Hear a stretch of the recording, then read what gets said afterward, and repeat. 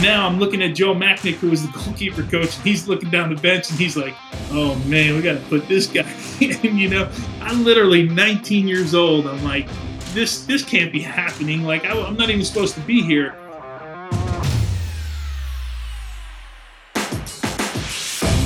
This is For the Love of the Game, hosted by old school college soccer coaches Ralph Perez and Ray Reed.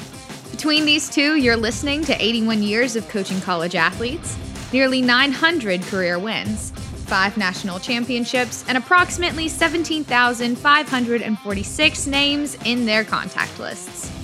On this podcast, they grab some of those names and talk about what's going on in the soccer world today. This week, Ralph and Ray are talking with National Soccer Hall of Famer Tony Meola. Tony grew up playing every sport he could, and in addition to being named one of the top 10 high school soccer players in New Jersey, he was captain of his high school's basketball team and an all-state baseball player. He was even drafted for the New York Yankees, though he didn't sign the contract. Instead, he attended the University of Virginia on a soccer and baseball scholarship, where he trained with Coach Bruce Arena for 2 years before joining the national team. He played in the World Cup the following year, 1990, and later again in 1994 and 2002. In this episode, they're talking about why Tony chose soccer, what he learned in his pro career, and his thoughts on U.S. soccer today, which he also discusses on his Sirius XM FC show, Counterattack. Here they are, Ralph, Ray, and Tony. Tony, thanks a lot for joining us tonight. You know, we've had a lot of real good guests on the show, and you're one of the best we've had. From Kearney, New Jersey, 3-sport athlete, basketball, baseball, soccer. Talk about your high school time a little bit and what pushed you into soccer, obviously with being drafted by the Yankees and the opportunities you had besides with soccer. Yeah, when I grew up in a place in Kearney, and we like to call it Soccertown, USA, where unlike most places in the country, that's what everybody was doing, was playing soccer, right? So we were sort of the outliers, if you will. But with that, you know, I was a kid that wanted to play everything. You know, I played hockey, I played baseball, I played basketball, football, and you know, I just wanted to be out and be active and really be with my friends. Nothing really for me got too serious until sort of my senior year of high school, and I just gotten back from that summer being with the under 20. Actually, at that time was the under 19 team. We didn't have an under 20 team at the time. And that's where soccer started to maybe, Ray, take over a little bit, if you will. But I still had this ambition of playing baseball. And I was playing through high school, and I ended up going to UVA, as most people know. But most people probably don't know, it was on a dual scholarship where I played I had half my scholarship was baseball, half my scholarship was soccer, because I just couldn't figure out what I liked more. I just enjoyed playing, you know. And then when I got to college, and I'm sure we'll get into it, we qualified for the World Cup, and Ralph was part of that, and then the choice sort of became clear at that point. But I'm really a sports fan at heart, and I love this game. This is my game, if you will. It's sort of what I know best. But I'm one of those guys that I can sit in front of the TV. If there's 2 teams or 2 athletes competing against each other, I'm perfectly fine sitting in front of the TV and watching them figure out how one's going to beat the other. You know, and I just love competition. Well, Tony, you know, you went on that subject about Kearney, and I've seen it's a special place. It's unique in a sense that soccer is important in the high school level and the success, but also I think amazing that, you know, obviously yourself and Tab and Johnny Arks all came from that same group and more importantly went on to be great players for our U.S. team. Can you just share a little bit about what made Kearney in your eyes so unique and special for growing up there? Yeah, well, Ralph, it started way before me, way before John and I got there. Actually, John's older brother was there. Tab moved to the U.S. and oddly enough moved to Kearney, of all places. I think he was around 12 or 13 years old at the time. But our tradition started way before. I can remember being part of a camp when I was 8 years old, and John Miller, our head coach, was there at the camp. And I know you know John Miller.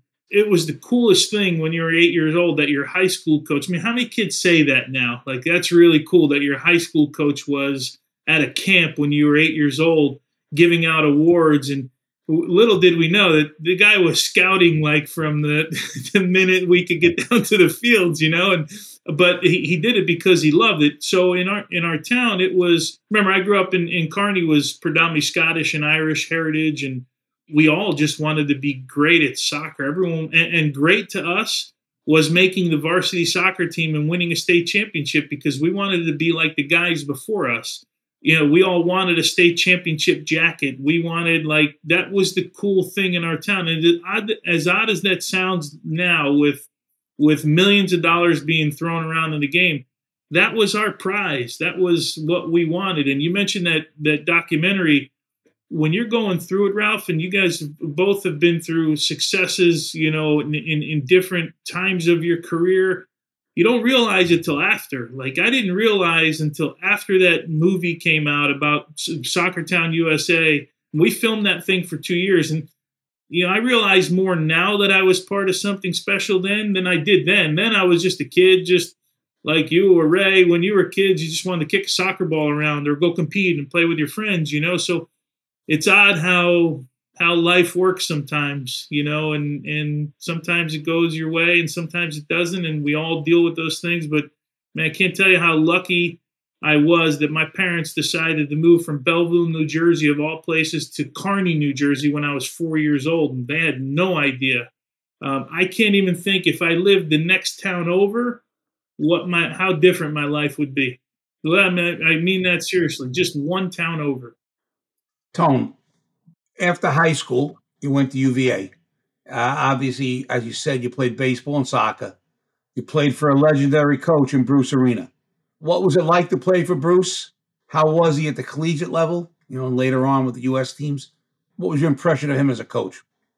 The same guy that I know now. Like, he's just a natural born leader, a guy that was born to stand up in front of the room and sort of command the room, right? And be a teacher and demand the best out of you all the time. And we joke with Bruce all the time. He's got his quirks, and, he's a pain in the ass sometimes when you're playing for him, right? And just the thing I would say about him, and I think now that I've learned about coaches, and you guys probably agree with this, if your level was a 7 out of 10, Bruce Arena was always trying to get an 8 out of you.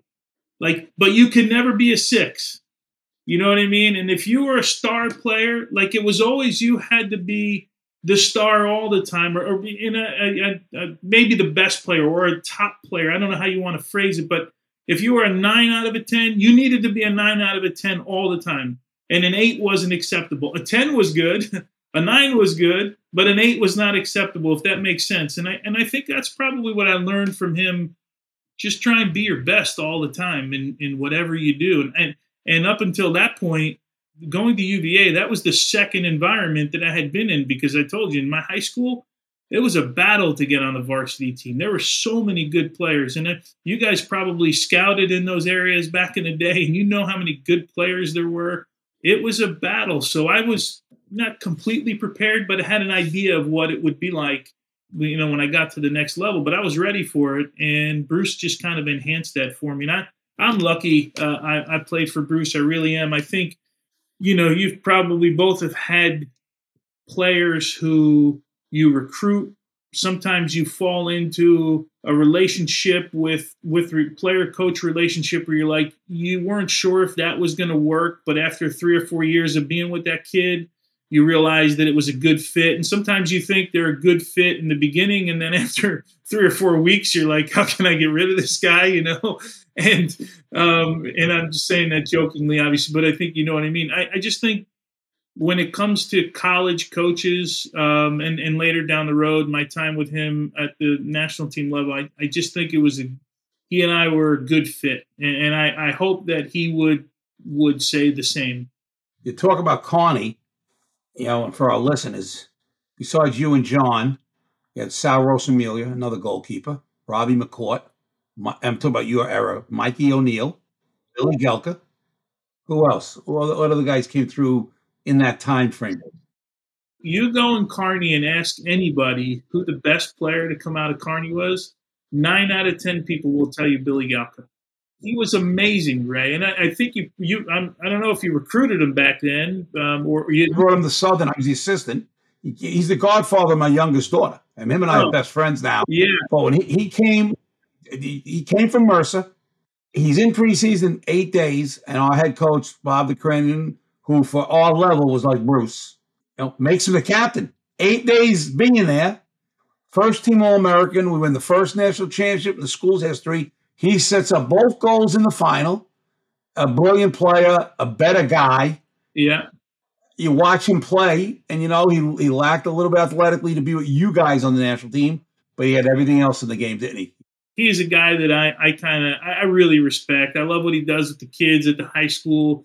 There hasn't been an event that hasn't gone by, whether it's a World Cup or whether it's an award or whether it's just a check in when something's going on, where he hasn't reached out and said, "Hey, great job," and that's just the kind of guy he is. There was Larry Hart, there was Robert Arena, there were the Monroe brothers. I mean, the list goes on. You mentioned Sal Rosamilia. Sal was as good a goalkeeper as anybody in the state of New Jersey. I ended up going to Columbia University and then played a little bit professionally. Was the reason I played center forward my senior year in high school, because we didn't have to worry about being in goal. And I didn't, there was circumstance behind that, how that all happened. But we had great players everywhere. And it was just but Ray, we did this 24 hours a day. Literally, my mother would, she didn't know when I was coming home for dinner, but she knew exactly where I was. I was down at the courts playing, which for me was about 2.5 blocks from my house. There were 100 kids every single night down at the courts, just waiting to get on, waiting for the next game to be over. We don't see a lot of that now, and I understand the environment is different, but for me, that's where guys got better. That's where guys competed. That's where guys probably learned some things we shouldn't have learned playing, because you're a teenager and you're playing with sometimes 50-year-old guys. It's just the next 6 or 8 guys, whatever we were playing that night. When the team loses, the next 8 guys are on, and you're just waiting your turn. And the key was pretty simple.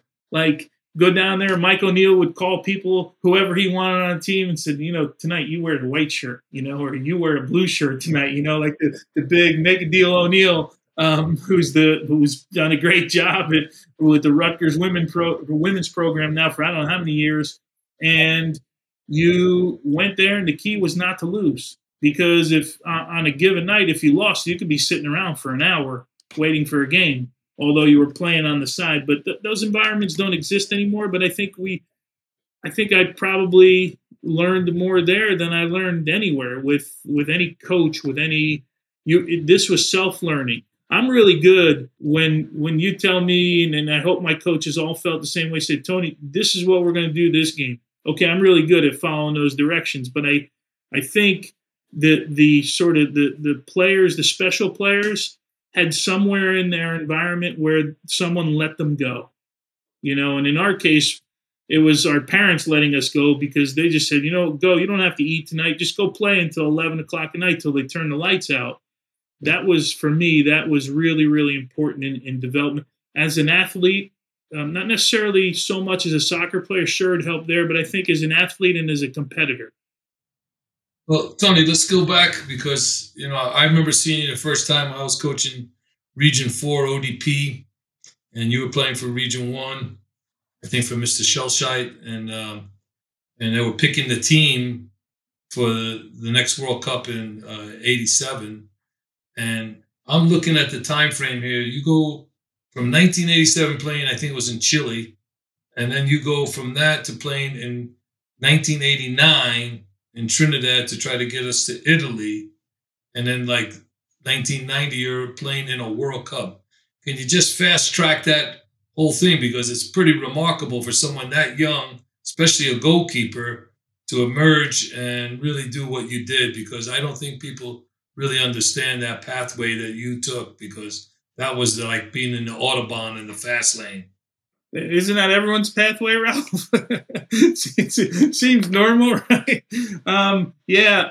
A lot of it was just being in and around the right people. I think one thing that's probably, you were the coach or one of the coaches that saw me, right? I would think the one thing that stood out, whether you thought I was a good goalkeeper or you didn't think I was a good goalkeeper or I knew the game or didn't know the game, was that I was an athlete, right? And I always, even when I was playing at the highest level, I would go into games and the first thing I would say to myself is, I need to be the best athlete on the field tonight, right? Because sometimes that helps you get out of messes, especially in my position. I could be in the wrong position. And I liken this to Tim Howard all the time. You look at the development of Tim Howard from when he first went to Europe to in the end. There's so many spectacular saves from Tim Howard initially when he first got there. But a lot of them they show a clip in the EPL highlights all the time of Tim going back. And it's a great save, but he was in the wrong position to start with. But athletically, he bailed himself out. And that's kind of how I looked at my career. As you sort of decline, I use the word decline as an athlete, right? Or don't become better as an athlete. You become better as a player where you understand the game. You're in better positions. You don't have to be as athletic. But I think back then I separated myself from, if I remember all the goalkeepers that were there at that time on the athletic front. And then I think people saw that, okay, well, we can take this athlete and we can teach him really how to be a goalkeeper. And I say that with air quotes, like how to be a real goalkeeper. And I was a studier. I studied everything. I mean, Dino Zoff was my man. And then when Hubert Birkenmeyer got to the Cosmos, I mean, I studied how he took crosses. He was so smooth on crosses, which, was a big part of my game, which is not a big part of the game anymore. I mean, it drives me nuts that people work so much with their feet and they work very little on crosses anymore. But I understand the game has evolved. That 2.5 year period, I was in fast forward mode. That was it. I mean, I literally, if you remember, I got called in after the U20s, or at the time U19s. We didn't have U20s. I got called in when Alkis Panagoulias was the manager. And I got thrown in a game. Ralph, is it called the Procter & Gamble games? I think it was. Yeah. Right? Is that right? Yeah, Procter & Gamble. Okay, so I'm not going crazy yet. So I get thrown in a game and I take a guy down. It's my first international cap. I believe it was Ecuador. I take a guy down for a penalty kick. We lose. I'm getting yelled at by all the Chico Borjas, who was my roommate, who was great, by the way.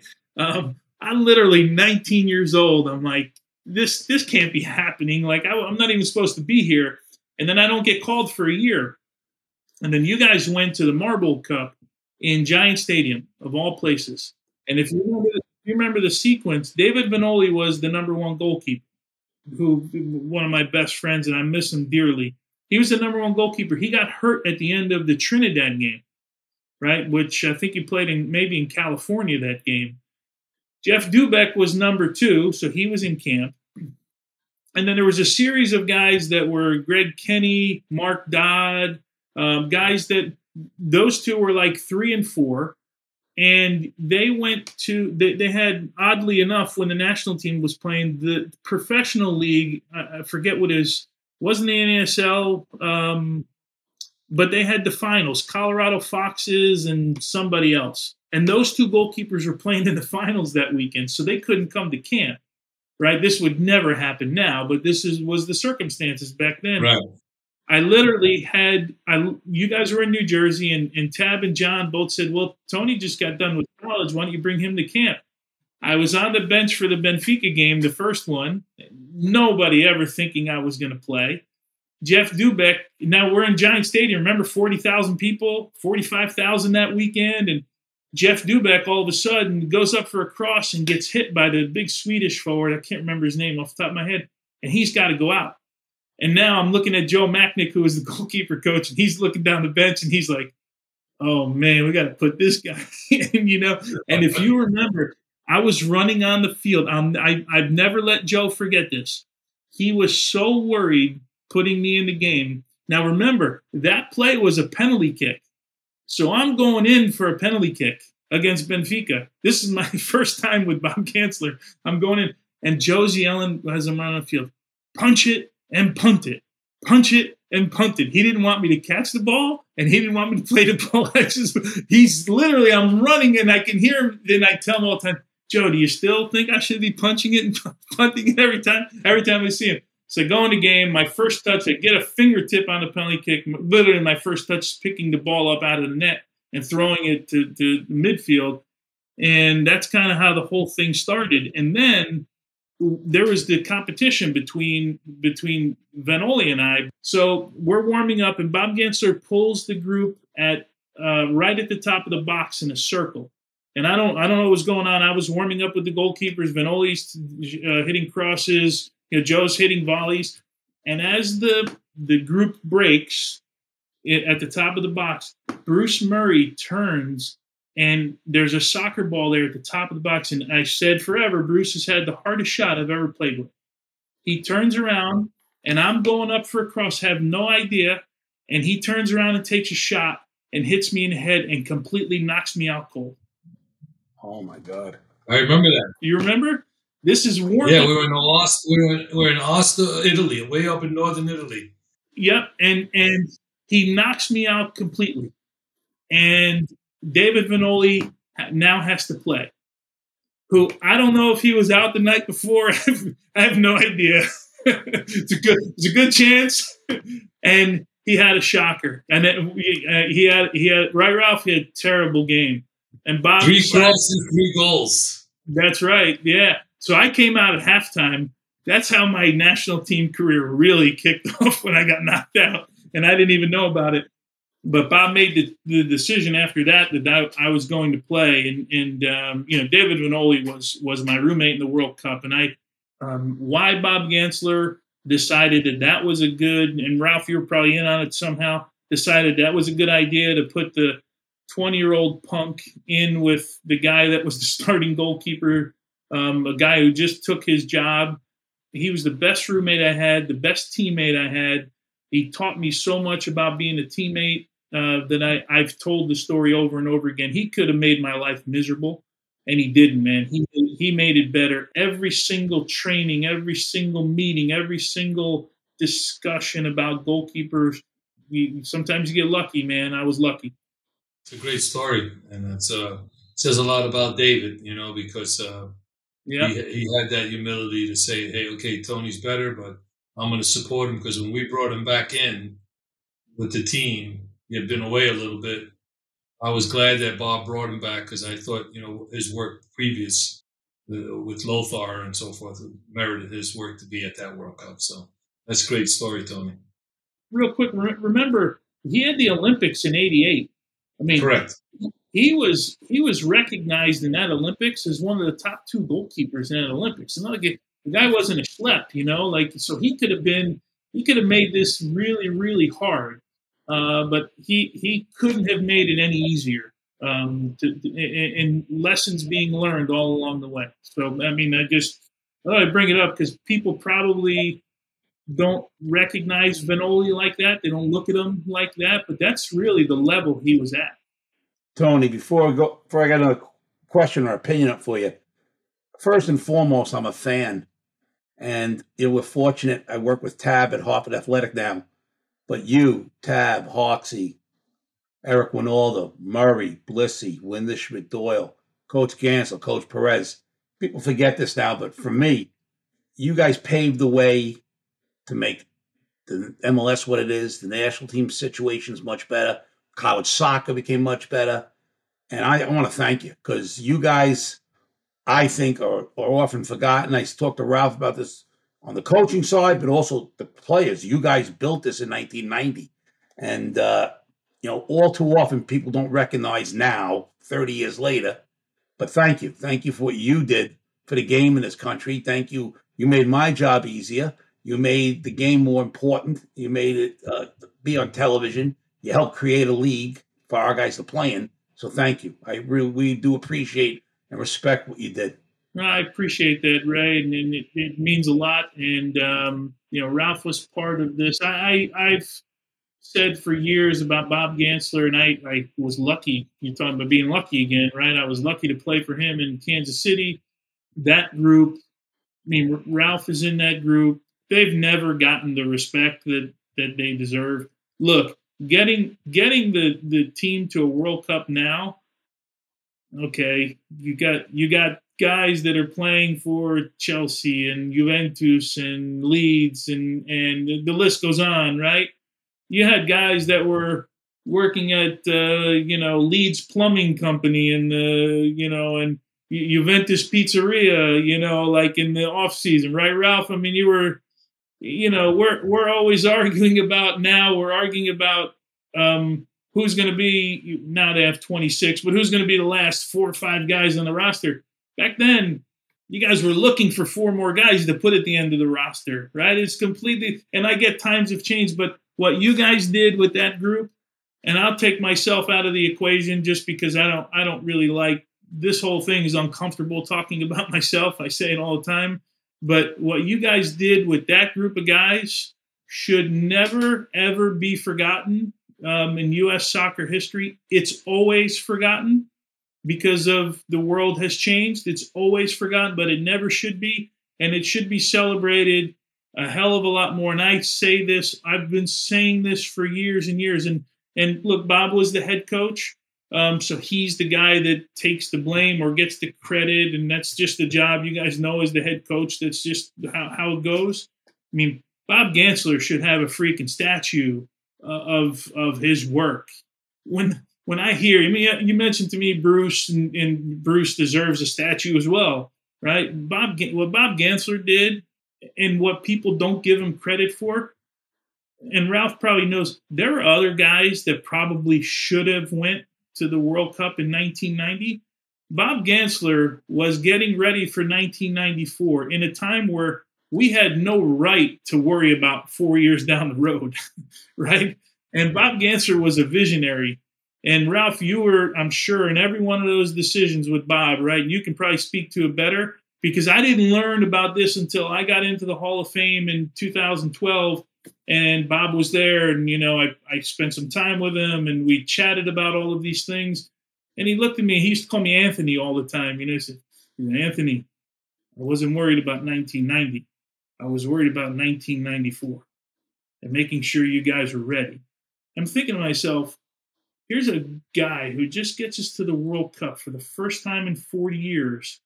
And if we don't do well, he's likely going to get fired, right? Because that's just what happens to coaches. And he's worried about us 4 years from now.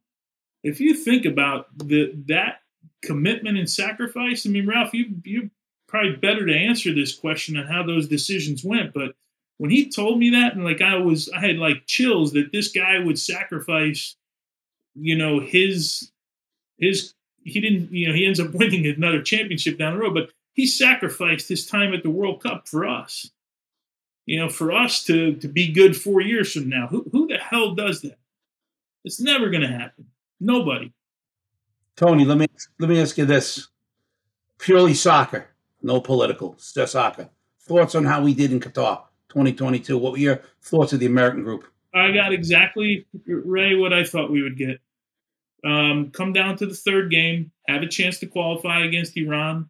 If you play well enough to qualify, and get to the round of 16. I mean, I look at that Dutch side, and Eric and I were on that show right after the U.S. got knocked out. So immediately after the final whistle, we were on air on Sirius, and he was going on and on. I can't believe, and people were calling in like, how can we lose in the round? I said, okay, let me break it to you this way. Take that Dutch side and tell me which player, one of our players, would have replaced on that team. Not one for me. Not one. Maybe you could have said one. Maybe you would have given Tim Ream a go, who was outstanding in the World Cup. And that's not a knock on our players. We went to the World Cup as the second youngest team in the World Cup. What's the expectation of that group? The expectation, getting out of the first round. Now, people will argue about Greg and his tactics and this whole Gio thing about not playing. Coaches make decisions. We don't always like them. We don't always agree with them. Some of us get paid to sort of have an opinion on them. But I got exactly what I said before the World Cup out of the group as I thought I was going to get. Now, I know already I will have different expectations for 2026. That's my next question. What do we need to do, and where do we need to wind up in 2026? The first thing, again, and I said this that same day after they got knocked out, going into 2026, all of our players, for me, need to be playing week in and week out at their clubs. They can't be substitutes. I don't care if you're at Chelsea and you're a substitute, or you're at Juventus and you're playing 6 out of 10 games. You need to be a starter on your team. That's the bare minimum. If we're going to tout that this is the best generation of players, right, we've ever had, and I don't necessarily subscribe to that, but if you want to say that that's where we're at, then our best players on the national team should be playing every single week at their club team. For me, that's the bare minimum. We've mentioned it a couple times over the years on our show. You go back to 2002. Had there been VAR in 2002, our team may have been in the World Cup semifinal. We lose to Germany, right? 1-0. When you read what Germany and their manager and everyone had to say about 2002, that's all. The toughest game they played was against the U.S. If you remember, I didn't play that game. I was on the bench for Bruce. We kicked the crap out of Germany, and the handball on the line. If we get a corner kick, it was actually Greg Berhalter, right? If we get a penalty kick at that point, that game changes and turns on its head. And if their goalkeeper doesn't stand on his head in that game, we win. So when you think about how close we were to being in a semifinal in the World Cup in the modern game, I don't think that 2002 team gets credit. Look, Portugal was a team that some people thought were going to win the World Cup. And you talk about Bruce. Here's the story about that game. We work in North Carolina for 3 weeks on how we're going to defend against Portugal. If you can remember that team and the players they had, Rui Costa, I mean, they had everybody in that group, right? From Bahia, the goalkeeper, I mean, the Couto, center back, that group was really good. We worked on defending, and how different areas of the field, and how meticulous the training was incredible. We get to the pregame speech in the huddle, literally after the warm-ups, and Bruce says, F it. We're going to go pressure them. We're going to go pressure them from the first minute.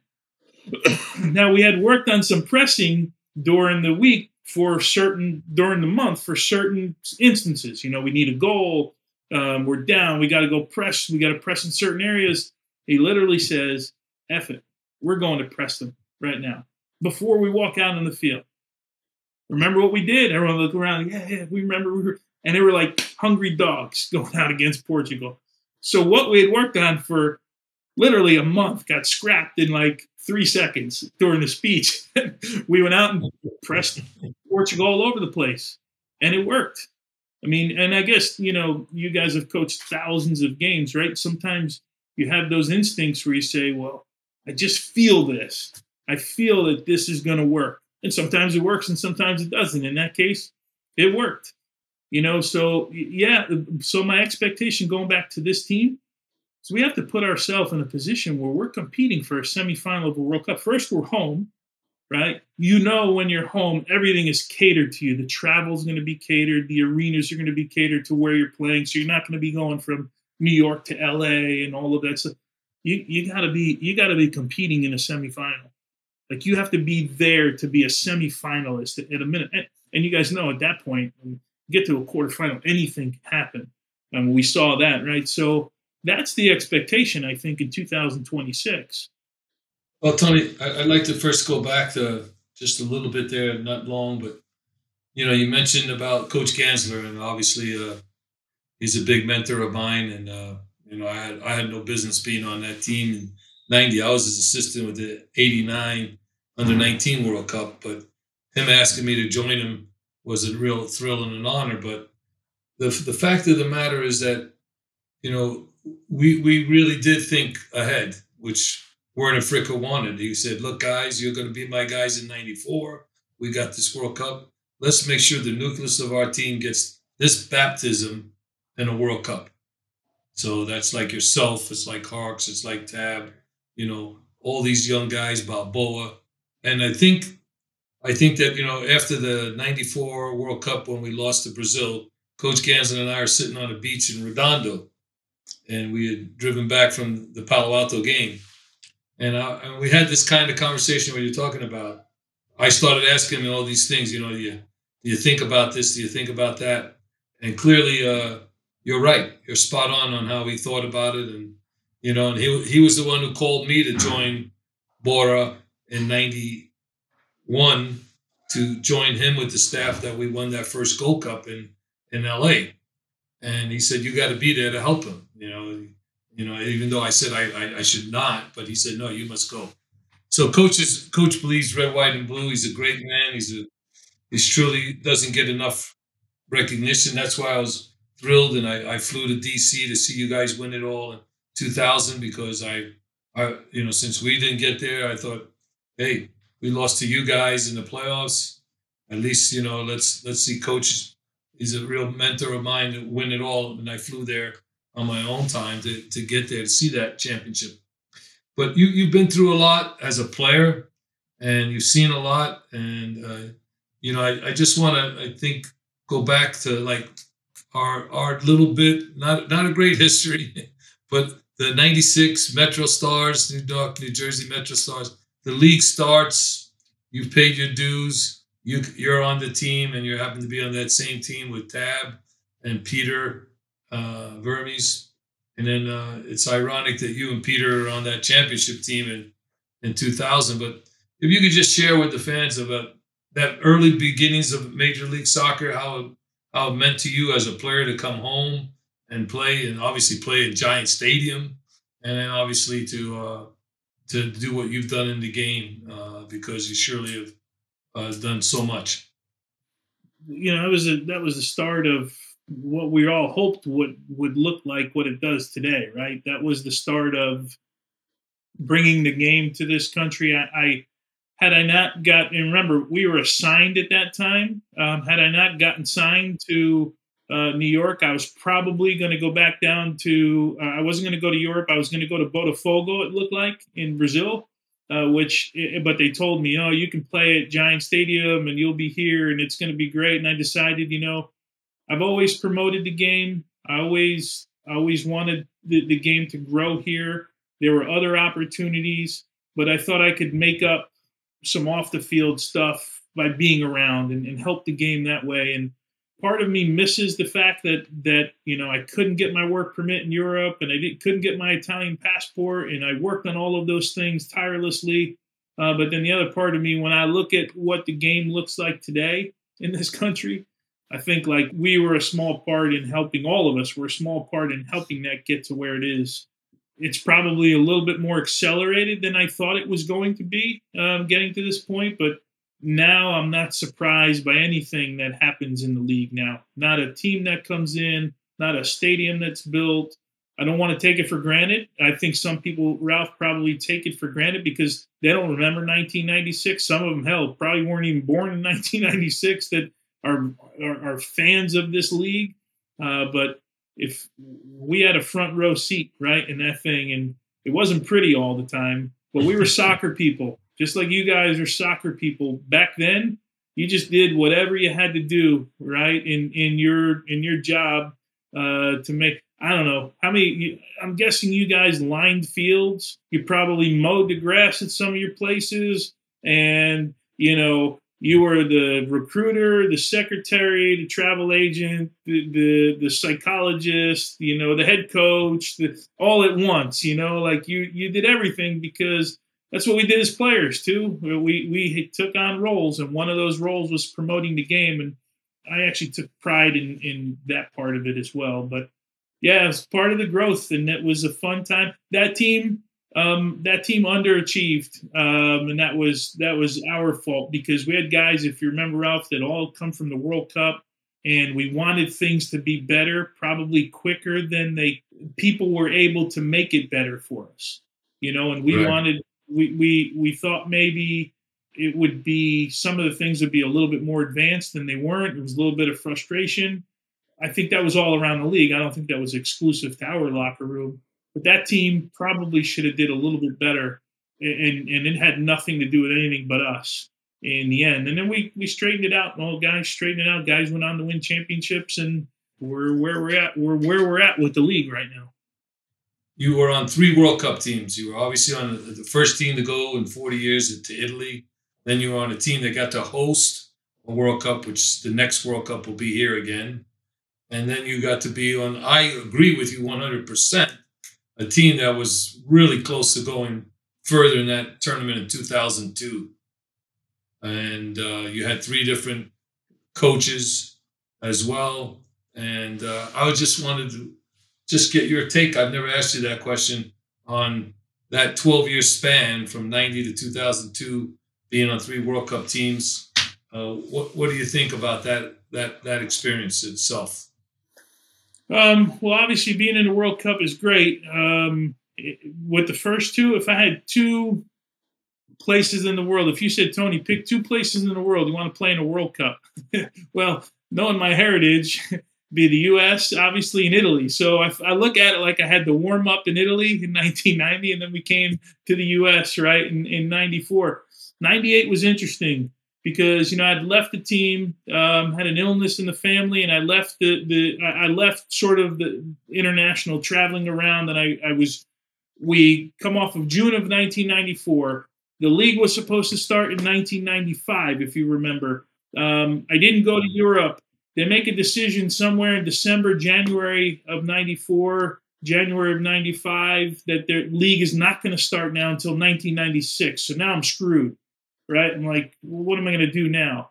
And I had that little stint with the New York Jets, and that was a thing where I had always said I wanted to try it and had the opportunity to try it because I was waiting for the league to start. So now I'm stuck. Luckily, I had the Long Island Rough Riders. You get fast forward to 1998, where I had played really well in 96 and 97.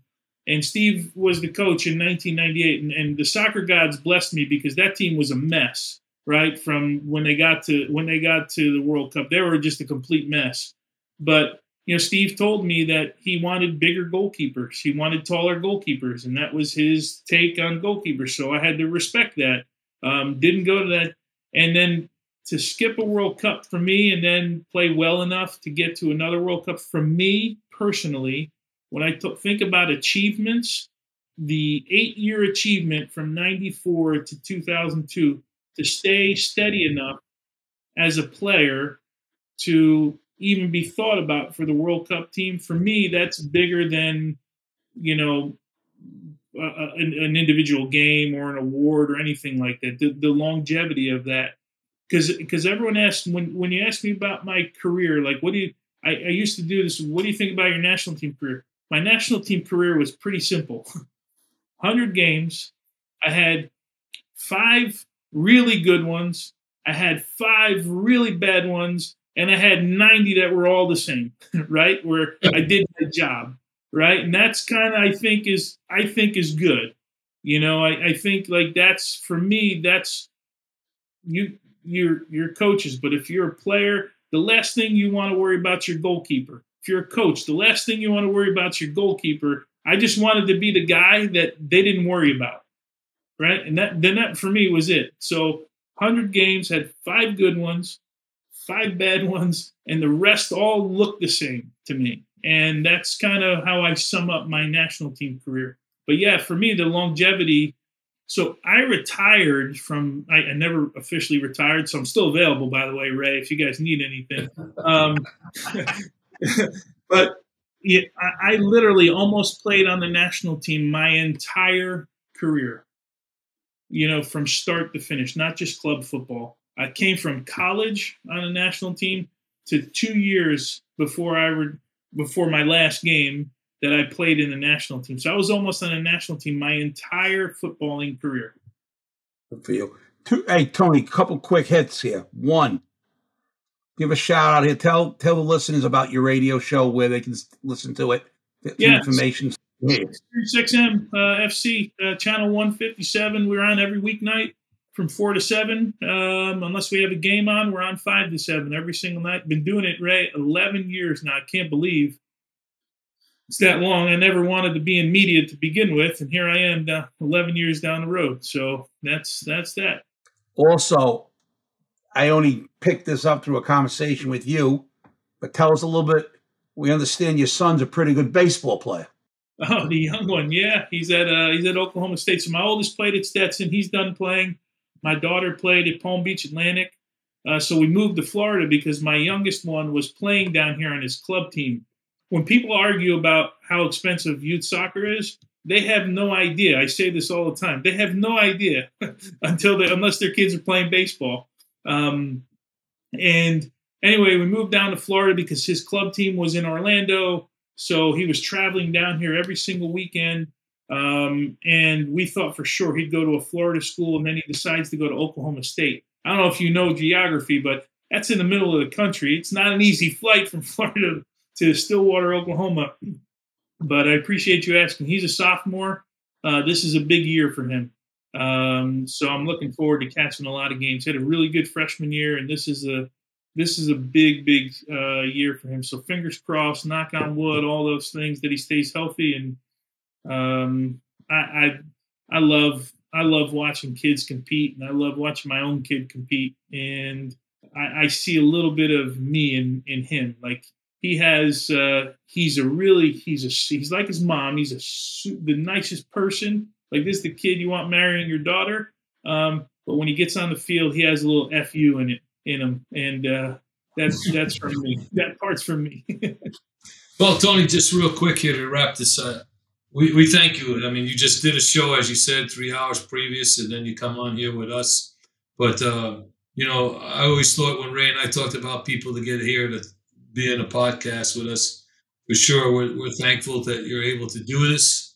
And more importantly, I just want to say publicly, I thank you for your service as a player, what you've done in the game, and what you continue to do in the game.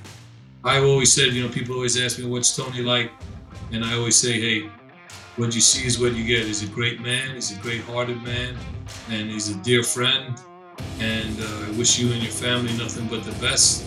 And it was great having you on tonight to reminisce a little bit. Thanks to you guys, too, by the way. You guys have done so much. It's past giving everybody recognition right in our game, because we're on to the next day all the time, but you guys deserve as much recognition as anyone for growing this game. So thank you to you guys as well.